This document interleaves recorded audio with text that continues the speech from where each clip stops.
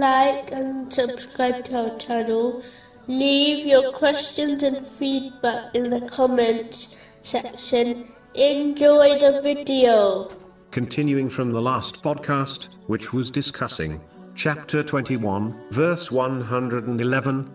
And I know not. Perhaps it is a trial for you and enjoyment for a time.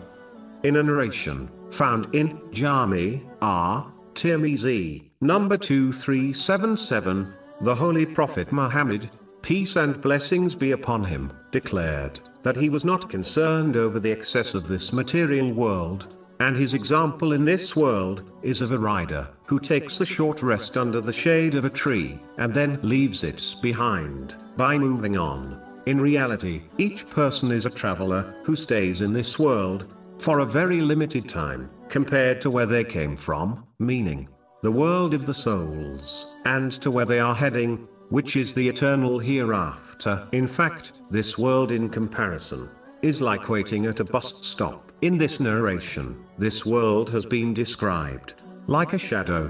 This is because shadows do not last long and fade away without people even taking notice, which is exactly a person's days and nights pass away. The Holy Prophet, peace and blessings be upon him, did not mention a traveler's inn or a hotel, as these are solid structures, which indicates permanence. A fading shadow better describes this material world. This is because no matter how old a person is, they always admit that their life flashed by and felt like a moment. Chapter 79, verse 46. It will be, on the day they see it, as though they had not remained in the world except for an afternoon or a morning thereof. The Holy Prophet, peace and blessings be upon him, indicated a rider, not someone walking, as the one who is walking would rest more under the shade of tree than a rider.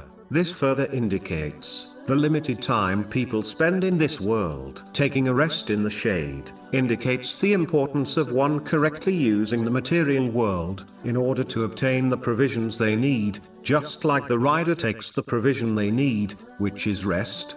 A Muslim should therefore prepare for their immediate departure from this world by preparing for the hereafter, by fulfilling the commands of Allah, the Exalted, refraining from His prohibitions, and being patient with destiny. This does not mean one should abandon this world.